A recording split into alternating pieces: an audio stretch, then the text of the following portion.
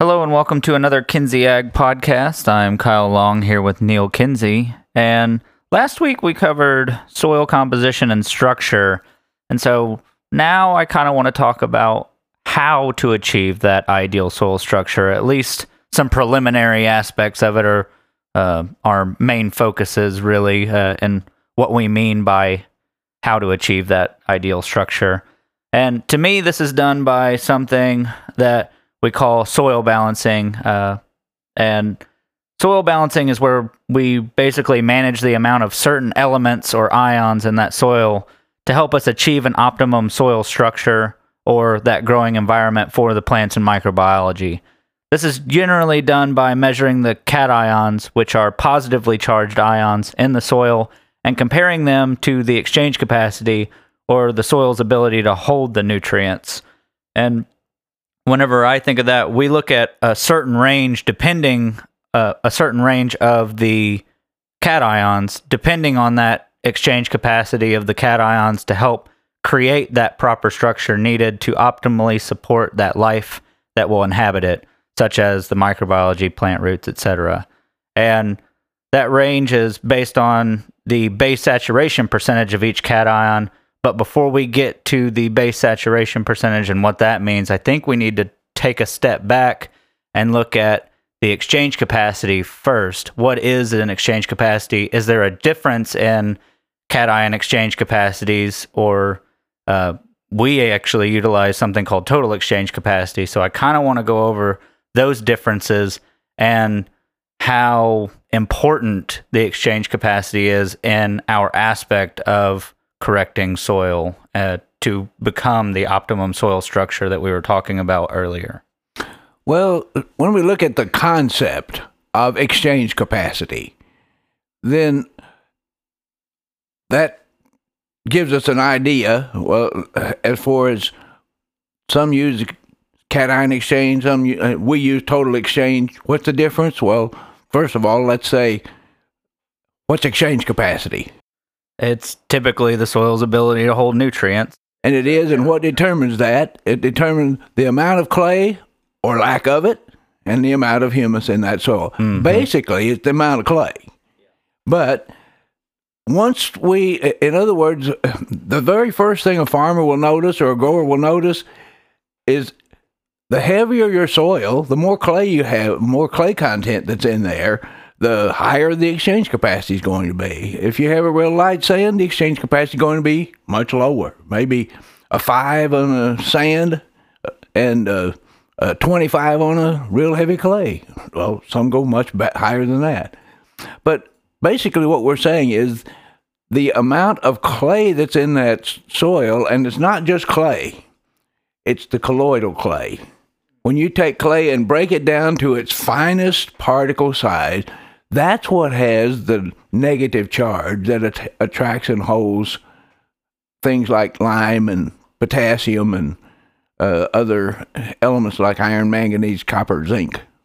But when we start looking at that, what's the difference? Why would some say cation exchange capacity, others say we say total exchange? It has to do with any nutrients that you can choose that have a positive charge can be considered as making up a part of the exchange capacity.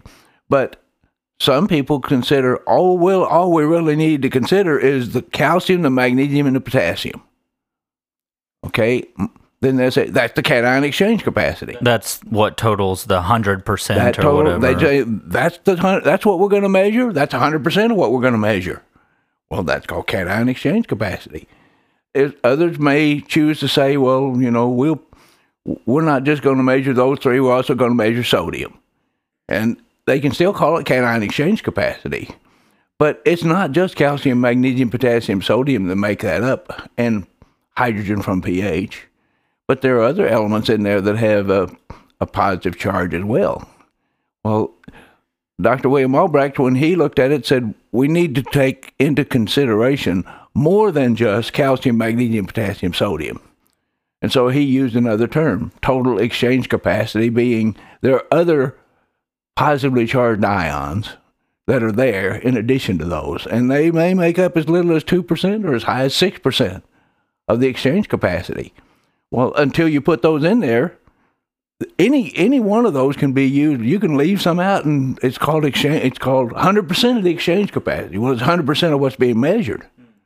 Well, that's why the term total exchange capacity was used, because it tends to include more than the normal private laboratory measures. Yeah, you're looking more at the total amount of base cations that are measured on that soil colloid, not just certain ones.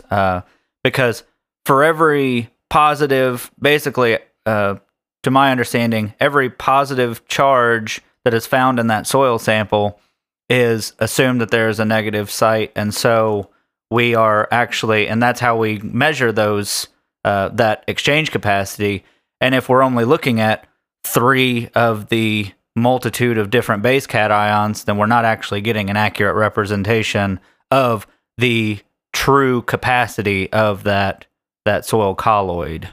And what he was saying we needed to look at was the total exchange of the nutrients that affect plant growth. Not every positively charged ion in the soil, but the ones that affect plant growth that would be there, that would be attached to the colloids. And so when you start looking at exchange, what we're looking at is, you're right, it's called the sum of the cation. You measure all the positively charged ion, and that's how exchange capacity is determined. And then you assume there's a negative charge for every positive. The reason that was done is because it's a more economical way to determine exchange capacity, but there are other ways. It costs more, but you can use other ways to determine the exchange capacity.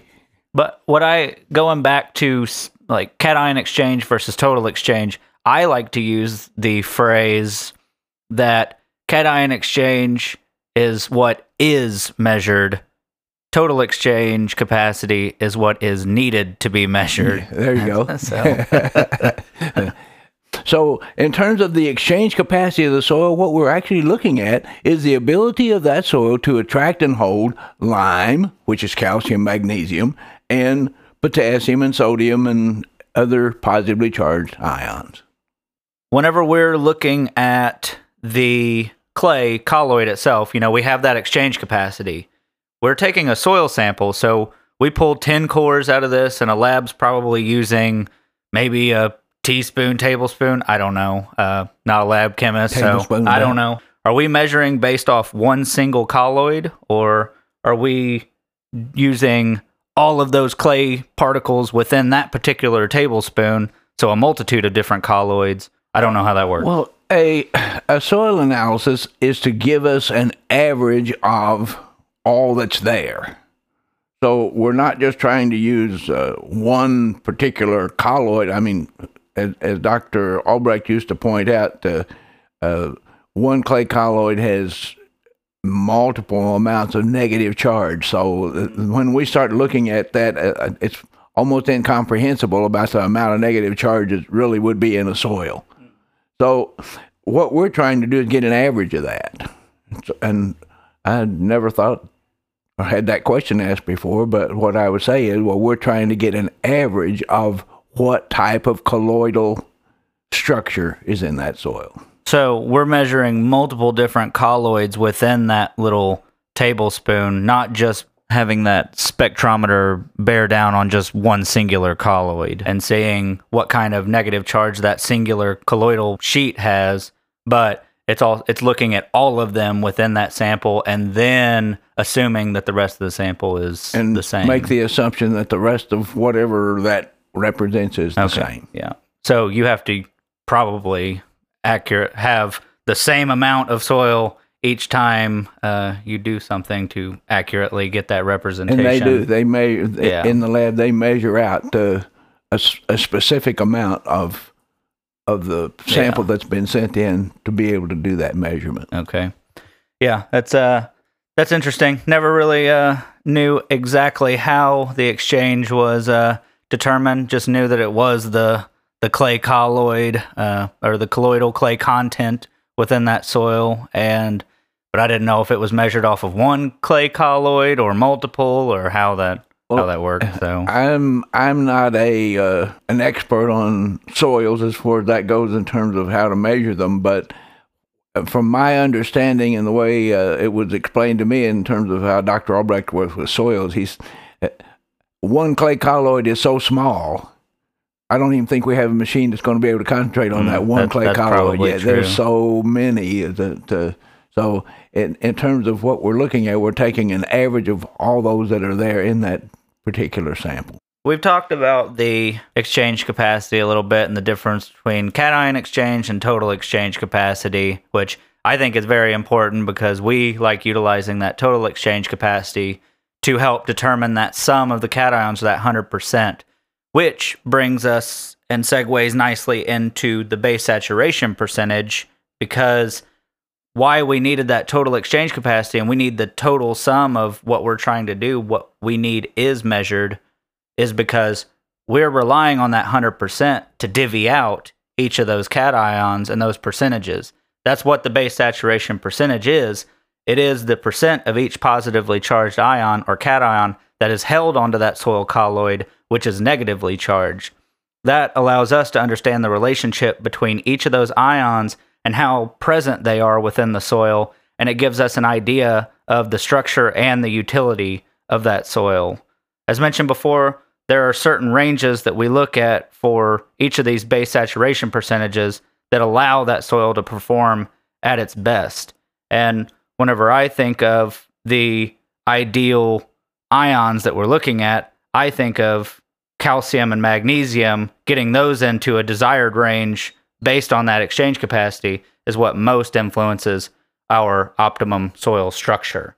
So, but we do that based on the base saturation percentage of that calcium, magnesium, and relate it to the exchange capacity. But we need to know the actual true exchange capacity first before the base saturation even comes into play, because we wouldn't have a correct base saturation percent if we don't have the correct foundation, the correct exchange capacity. It's building the house correctly, and then what is actually built there. And so to a farmer or a gardener or a grower of any type, what is the exchange capacity? It's the nutrient holding ability of every soil. It's like looking, do I have a teacup like sand, or do I have a barrel like a real heavy clay? And because the capacity of holding those nutrients, it's if you got a sand, what we measure is still 100% of the holding capacity. Well, in that 100%, now we need to find out what percent do we want each one of those positively charged nutrients to be. And you use the term base saturation, and we use the term cation. Well, base saturation, a base is a positively charged solution, ion, and a cation is a positively charged ion. So those terms could be used interchangeably. They are interchangeable. Yes. Mm-hmm. So base saturation is just the amount, the percentage of each cation is all that is. And that's in relationship to the 100% of the nutrient holding capacity of that soil. So out of this soil colloid, we say we have X amount of negative sites on here. Okay. That's made up between calcium, magnesium, potassium, sodium, and hydrogen and the other bases. Hydrogen if present. It's not always going to be. But we're looking at what is the percentage of that holding capacity for each element. And so calcium, we'll say let's say it has 60% on there, and magnesium is 20% of that exchange capacity, or its ability to be 100%. So we already have 80% right there.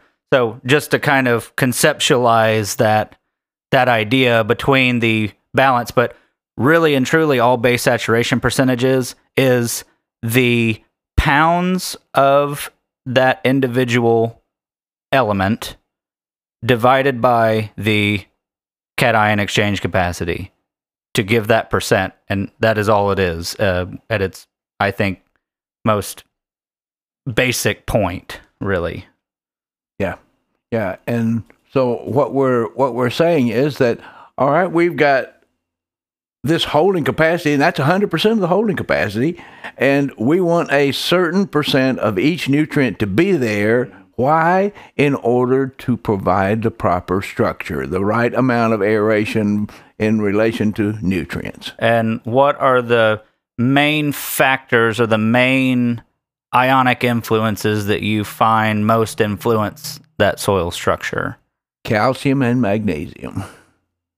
Now, there's 4 that can be looked at in terms of, normally you look at the influences pH, calcium, magnesium, potassium, sodium.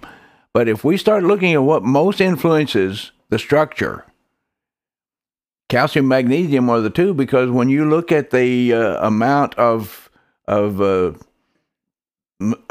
various cations in a soil, calcium, magnesium is going to make up 80%, no matter whether you're looking at a sand or whether you're looking at a clay. That's why they have they are the major influence on the structure of a soil. If they're not right, then we got to get them right. Mm-hmm.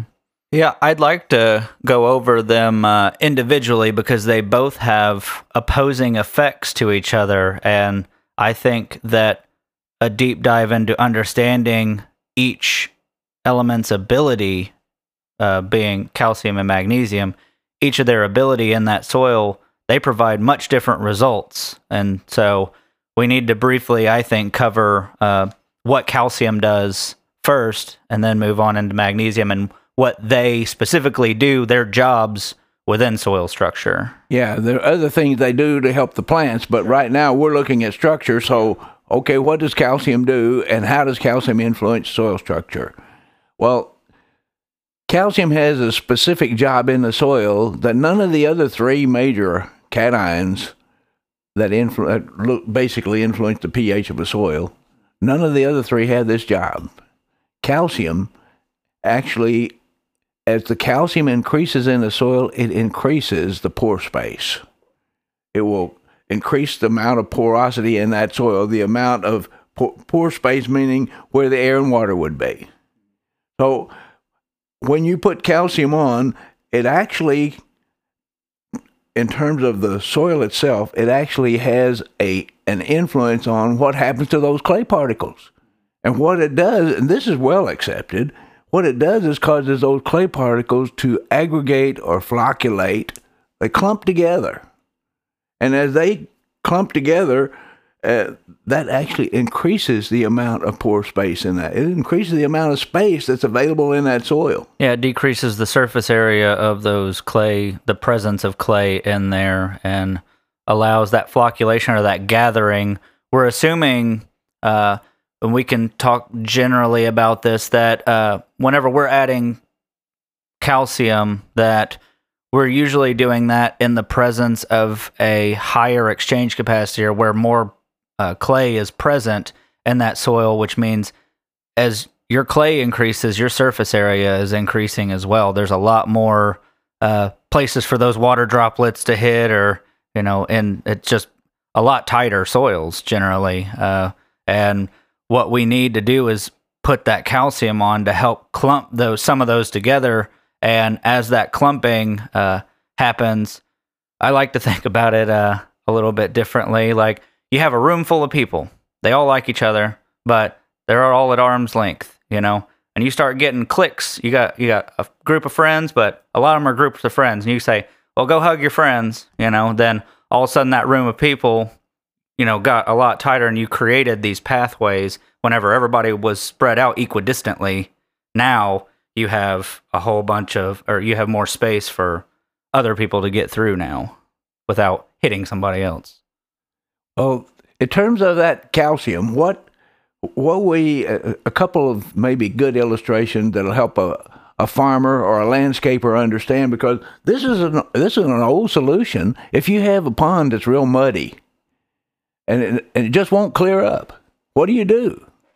Well, you come in and you take take some calcium, go out, get a boat, get out there, and on half the pond, just sprinkle calcium across it. They get a 50-pound bag if it's a small pond. Sprinkle calcium on half of it. Give it 2 or 3 days. If it doesn't clear up, go do the other half. You keep doing that until it finally clears up. Why does it clear up? Because we finally get enough calcium there that all those clay particles that are making it look muddy have gathered together in clumps, and then they just sink to the bottom.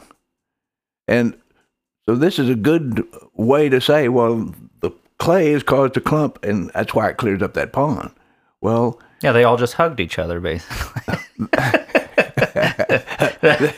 I think that's a better agricultural representation than what I did, so that makes sense. but still, when you look at it, there's a number of ways to explain something that one person will understand it one way and one place. Yeah, I understand that. But a lot of people look at their ponds and wonder, why does this thing never clear up? Well, because there's not enough calcium in the water that flows across it, and there's not enough calcium there in the first place.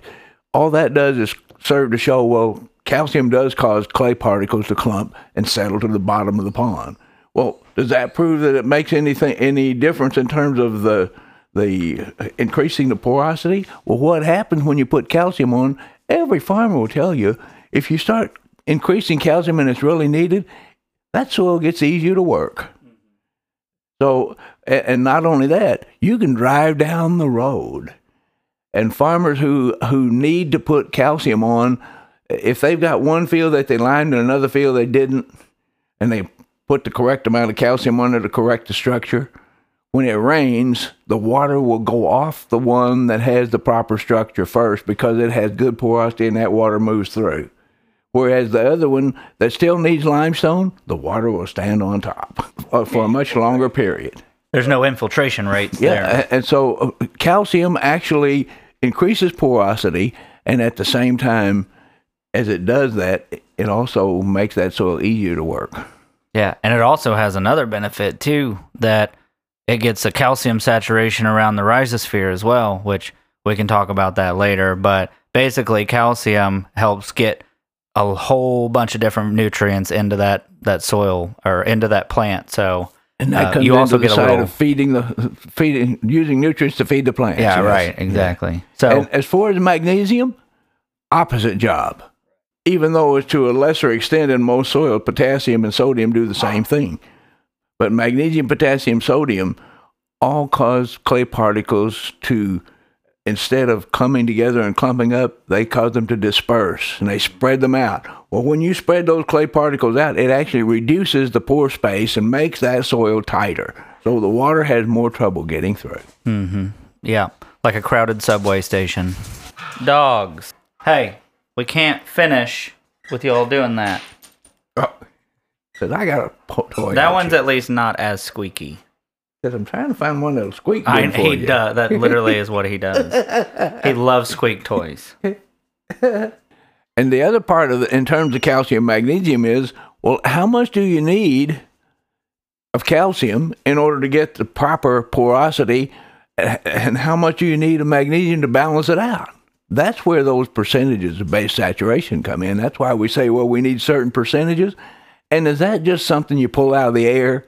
No, it's something you can actually measure and see, well, when we get these right, that's when the soil works at its best. Yeah, you already mentioned a little bit ago that typically with calcium, magnesium, its influence on the structure is going to do best whenever it's at least 80% of that 100% in a high exchange environment, as well as in, I would say, mid-sandy environment. Once you go lower than that, it gets a little bit more difficult and takes a little more brain power to help fight through that. But as a general statement, the majority of soils is going to be that 80% between the two, and we'll go over, exactly as the, what the high threshold is, and go down in the specific kind of ranges that we shoot for. But I think more often than not, we just need to try and understand that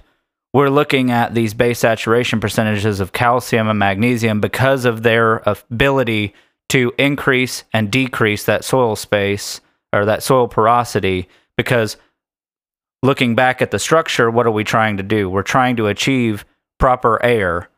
The air is a byproduct of that structure, which allows for water to get into the soil or stick around. If you're in a sandy environment, you want that water and nutrients to stick around long enough for that microbiology and the plant root to pick up. And in higher exchange environments, then you typically want the opposite effect, and you actually are trying to achieve air to get down into that soil profile because you typically don't have enough. When we look at the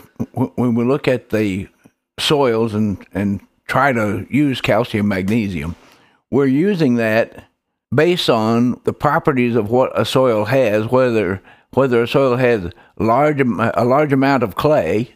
What's the problem when we start looking at a clay soil? Too much water, not enough air, as a general rule. If you just look at clay soils in general that are not corrected in terms of the amount of calcium magnesium. The other portion is, what's the problem with the sand?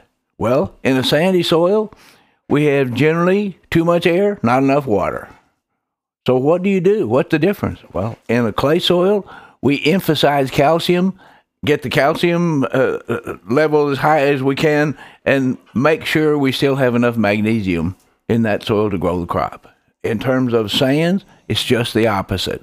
We need more magnesium because why? Magnesium will decrease the amount of pore space. Okay, so why, though, is at a higher exchange capacity do we have that tighter soil as compared to a sandy soil?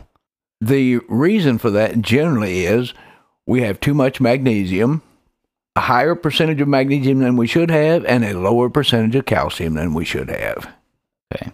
And then in a sandy environment, typically we have too much pore space, which would kind of mean that we have higher calcium levels and lower magnesium levels is a general too much statement. Calcium in relation to magnesium, so that the calcium is actually causing. Now, why do we have that pore space? Well, I think you touched on it before, and that is when you talked about the basketballs and the ping pong balls, as far as, well, there's a whole lot more space in a sandy soil just because of the sand particles. Mm-hmm. It's not just a matter of the calcium. Not just a matter of the magnesium, it's because of the size of the particles. So we got a lot more airspace there and tend to have, in those kind of cases, too much air, not enough water. Mm-hmm. So what do we do? In a soil that has too much air, how do we reduce that amount of aeration? Only way is increase the amount of magnesium in sand. So in sandy soil, we need a higher percentage of magnesium than calcium. In clay soil, we need a higher percentage of calcium in comparison to the magnesium. Mm-hmm. What do you consider? So let's kind of just start at the top and work our way down. Top being, so we're looking at exchange capacity, and that's kind of where we start out with. Whenever I look at a soil test, I kind of look at them concurrently, but for all intents and purposes, I look at the base saturation, I look at the exchange capacity first, and then I look at the base saturation percentages of calcium, magnesium, and say, okay, how close am I to our target goal based on that exchange capacity? What are those target goals that you would say from, like, let's say a 20 exchange capacity, and then moving on down? Because once we get upwards of 20, it all basically stays the same, doesn't it? Once we get above 8.69 exchange capacity, basically from 8.7 and higher, then we'd say, ideally, we want as close to 68% saturation of calcium as we can get. Now, you can increase it a little bit on some higher clays, but if you got 68, you're in great shape. Mm-hmm. And when we have 68% calcium, we haven't necessarily talked about this in this podcast, maybe we did earlier, but we actually, on the soil test, show that the calcium magnesium should equal 80%. In other words, we need 80% between the two of them, or we're not even close to where we ought to be. Yeah, we did talk about the 80% between the two being hopefully the sum 100% of that holding capacity. Why is 68-12 the range? Why is 68% calcium, 12% magnesium the the range? Was that something you came up with, or was that Dr. Albrecht? No, it was not something I came up with. Dr. Albrecht is the one who actually taught that we should have 68% calcium, 12% magnesium. But when I say that, that's not really what he taught. He said 68-12 is a target to shoot for. And the question being, where do you get into trouble? In calcium, we can push calcium up to 72% and not get into trouble as long as we have good levels of micronutrients. Because as the calcium goes up, it ties up availability of micronutrients. But in terms of magnesium, on a heavy clay soil, as soon as you go above 12% magnesium, it starts restricting the uptake of magnesium into the plant. And the plants won't get enough. So that 12% magnesium is a lot more critical on the high side than the 68. But that 68-12 is what we need in terms of the proper structure. That's what we started talking about in the beginning here. How do we get the proper structure?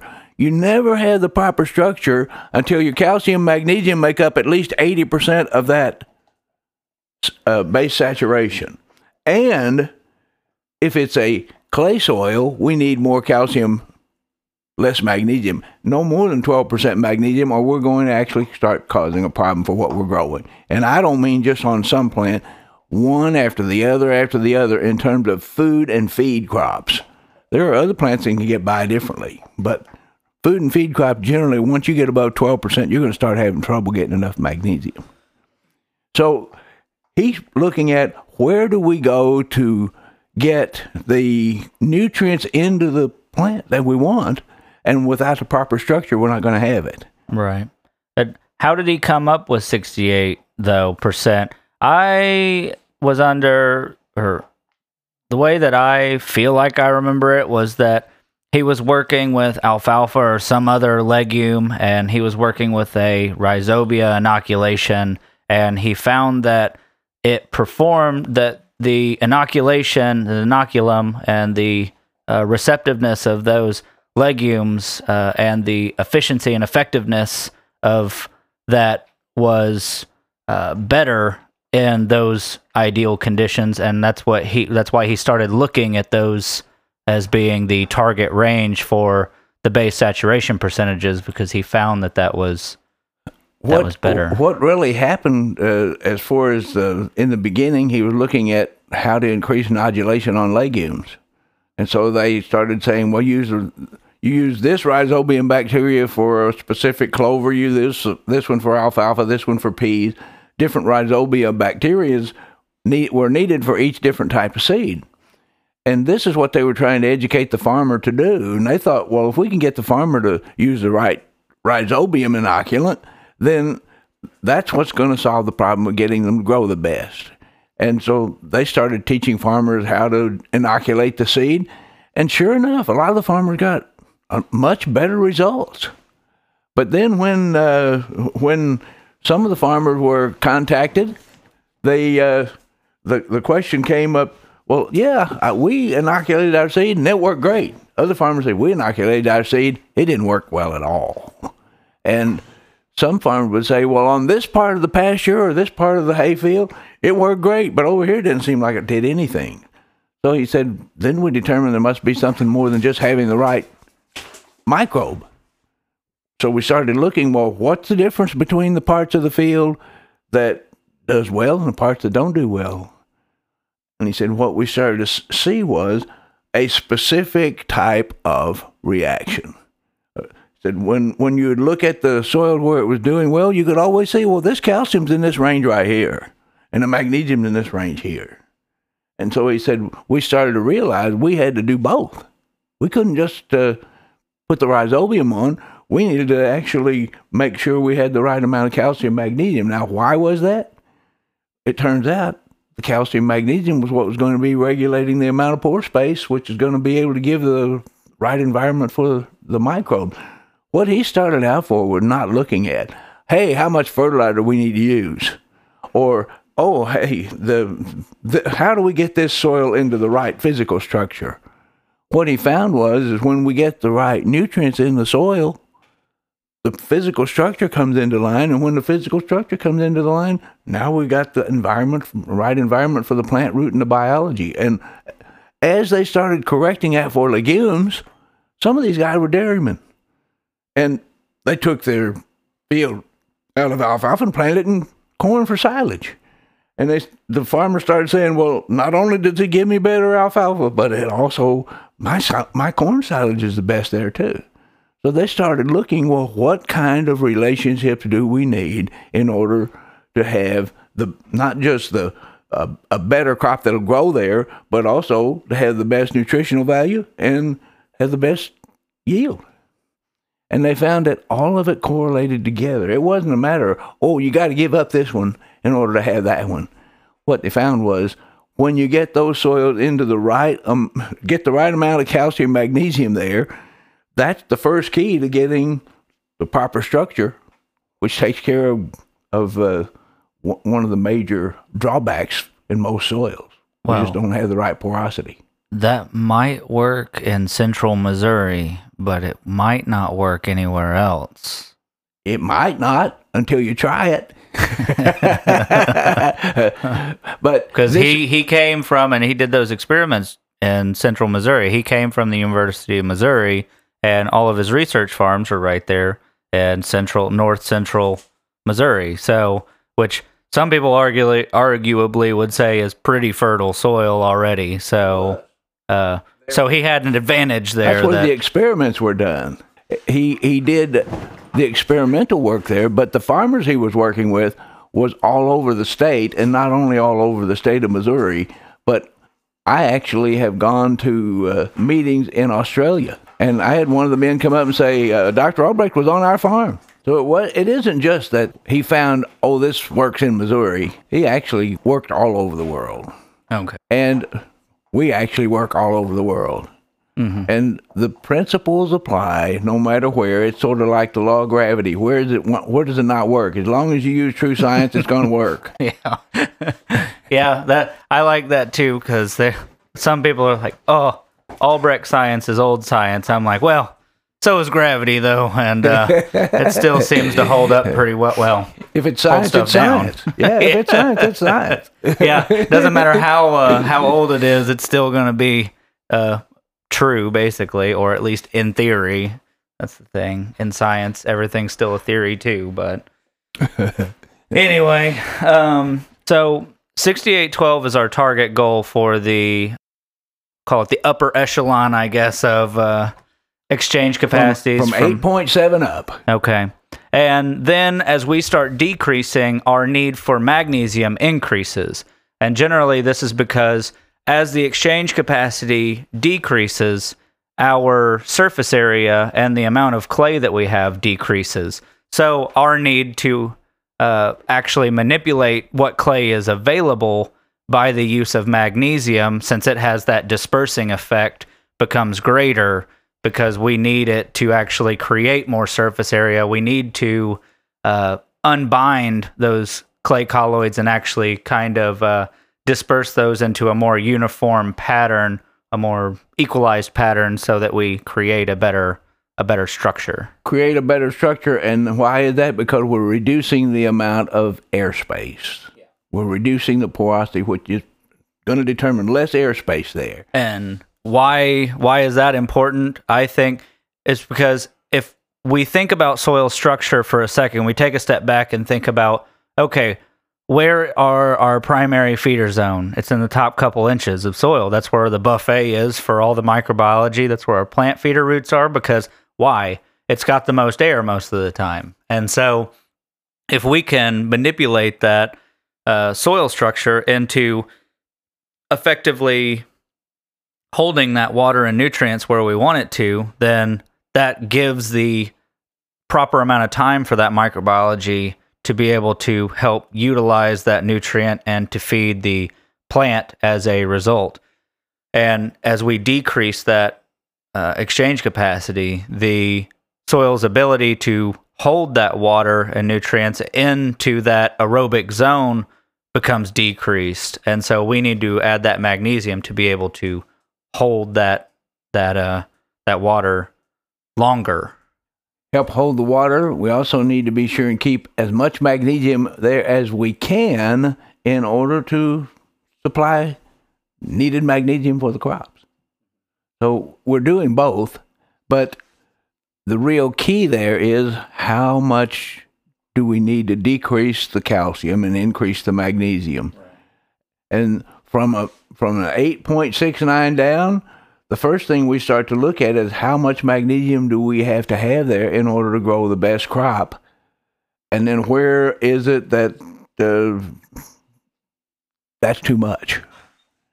And what we find is as long as we can keep at least 250 pounds of magnesium available, as that exchange capacity starts dropping below 8.7, as long as 250 pounds of magnesium does not exceed 20% of the saturation, that sandy soil will go better with 250 pounds of magnesium as long as everything else is in the right proportions. As soon as you hit 20%, now we start reducing the pounds of magnesium to stay at 20%. That's why we say 60-20. That doesn't work for every sandy soil. We haven't covered 60-20 yet, necessarily. So we start reducing that, and as we go and keep going down, when you finally get down to an exchange capacity of 4, even 60-20 doesn't work anymore. We don't have enough nutrients there. So sand gets extremely critical in terms of what we need to do in order to grow the best crops there. Yeah, the way I like to explain it is, we have 6812, and if we understand 6812, that's the foundational principle, the foundational concept. Sands, it gets a little more difficult because we have so many variables also to work with sands, but if you understand the importance of soil structure and you understand 6812 and how and why it is important to achieve that, then you can start looking at your sandier soils and understand, okay, we're still doing the same thing. We're still doing the same work. We just have to approach it differently. So underneath 8.68, we start looking at, it's not 6812 anymore. It's 6713, 6614, 6515, so on and so forth, until it gets down to 60-20. Then there's a small range where that 60-20 keeps us from 250 down to 200. And I want to talk about the 200 for a little bit as well. You say Dr. Albrecht said that 200 pounds in the soil minimum for soil structure, Absolutely. Correct?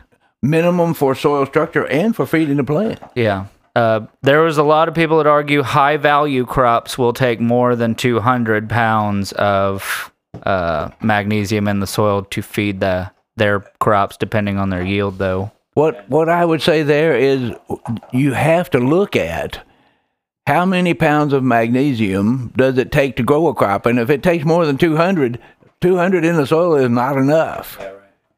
But how many crops need that much extra? That's, if you're taking huge amounts off, it can get up pretty quick to where you need extra magnesium. But that's the thing. Underneath an exchange of 7, we have to start feeding the plant as well as looking for the structure too, because there is less colloids there to help, hold on to those nutrients as well. And it takes such a little bit of input to make a drastic change at those lower exchange capacities. To me, the real key there is, first, how much calcium magnesium does it take in order to have the proper structure? Then once you take care of the structure, now how much are you using to grow that crop there? And if you're using a tremendous amount so that it's going to change the structure in 1 year, it's going to make a big difference.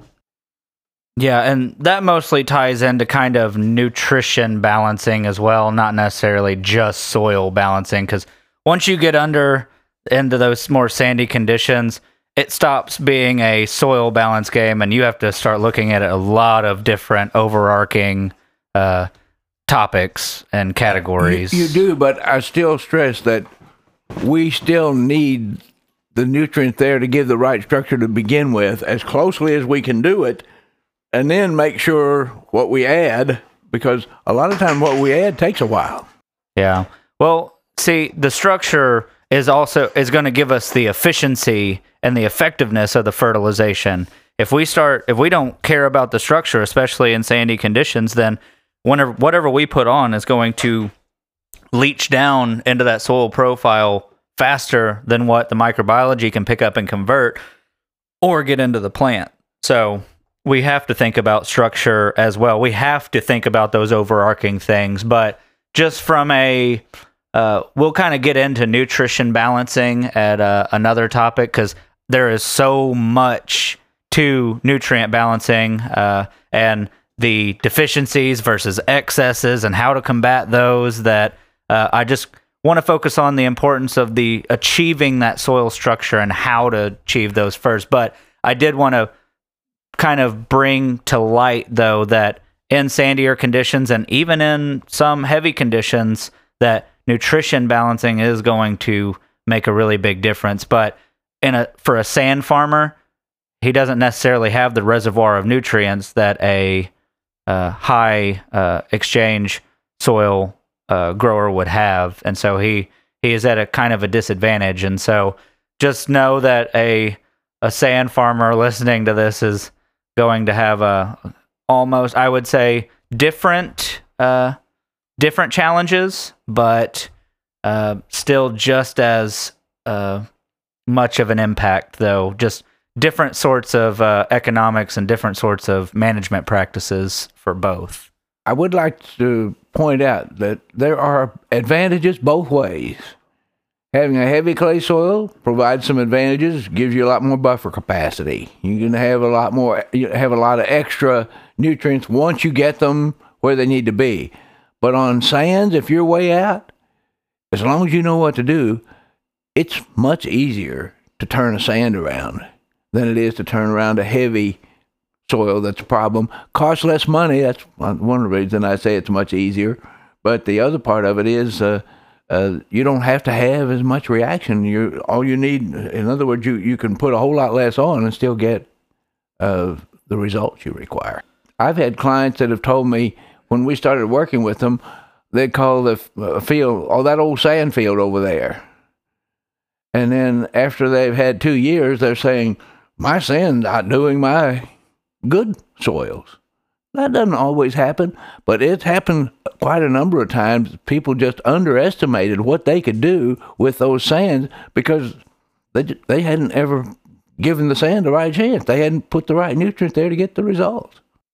So we've talked about the soil structure, and now we've touched on the importance of calcium and magnesium in achieving that soil structure and the role that they play in achieving that soil structure. But what is calcium and magnesium? How do you put calcium on a soil? How do you put magnesium on a soil?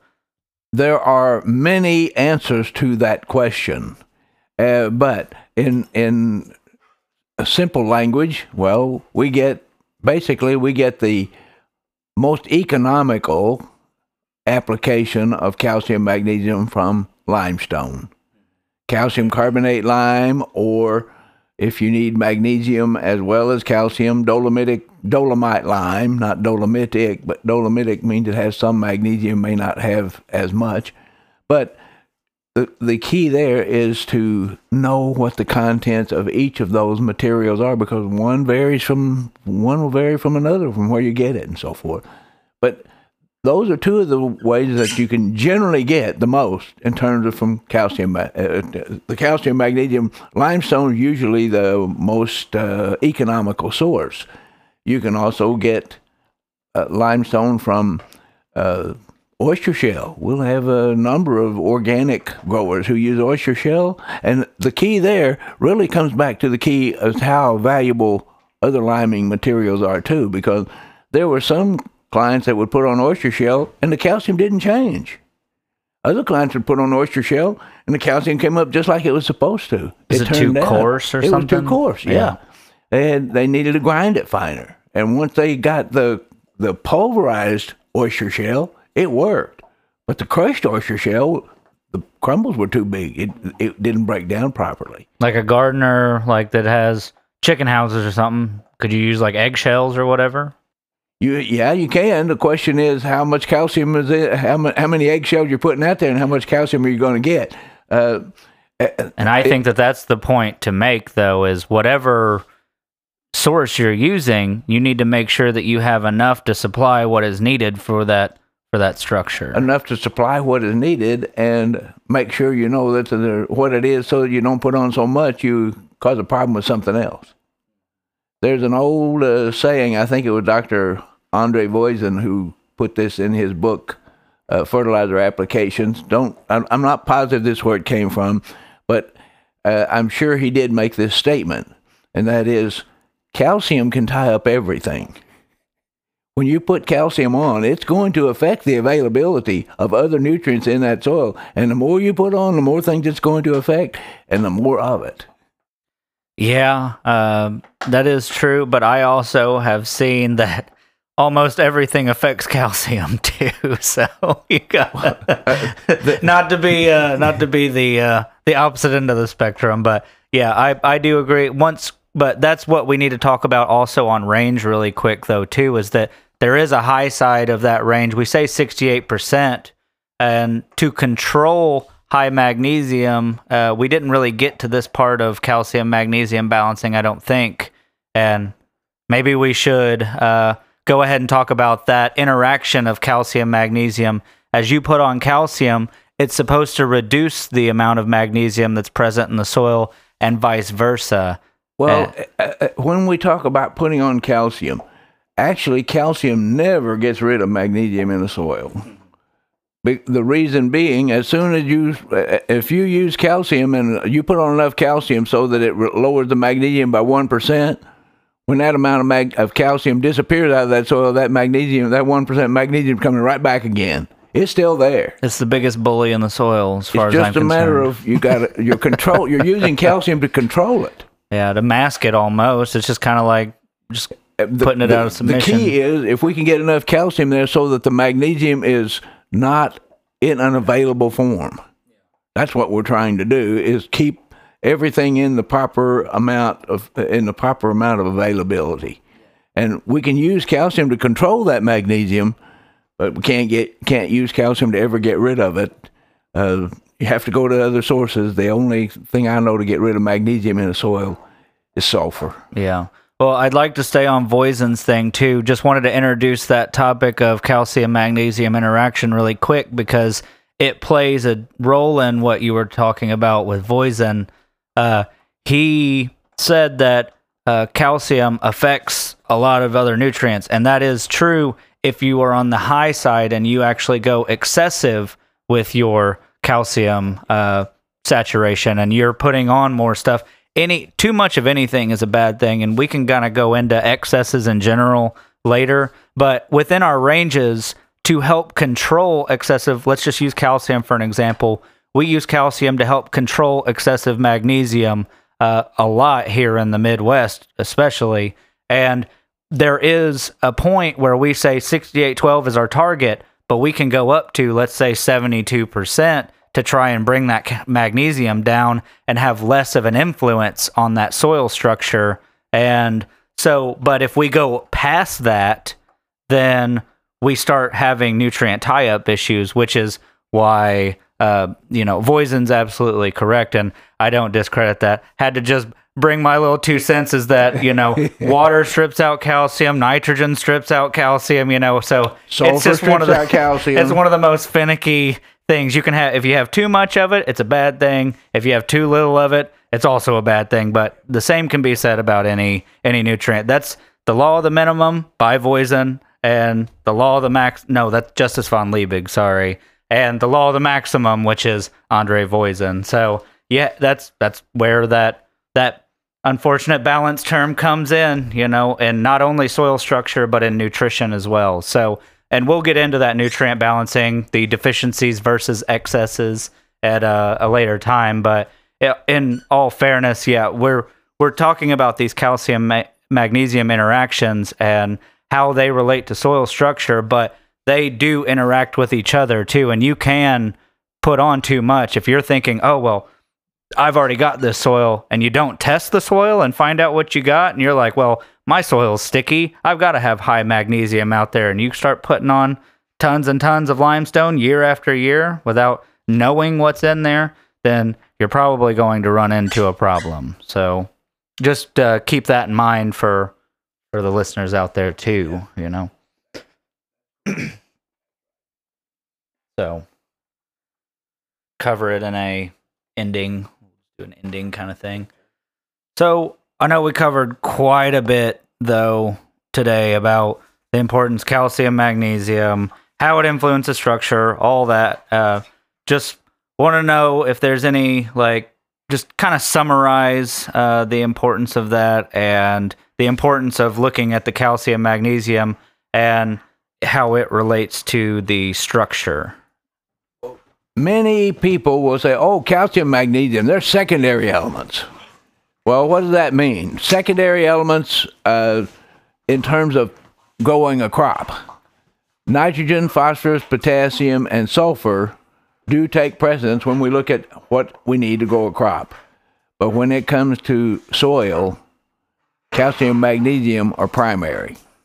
For soil structure, they're primary. So. Primary for soil structure. That's right. Well, I think we've used up our allotted time.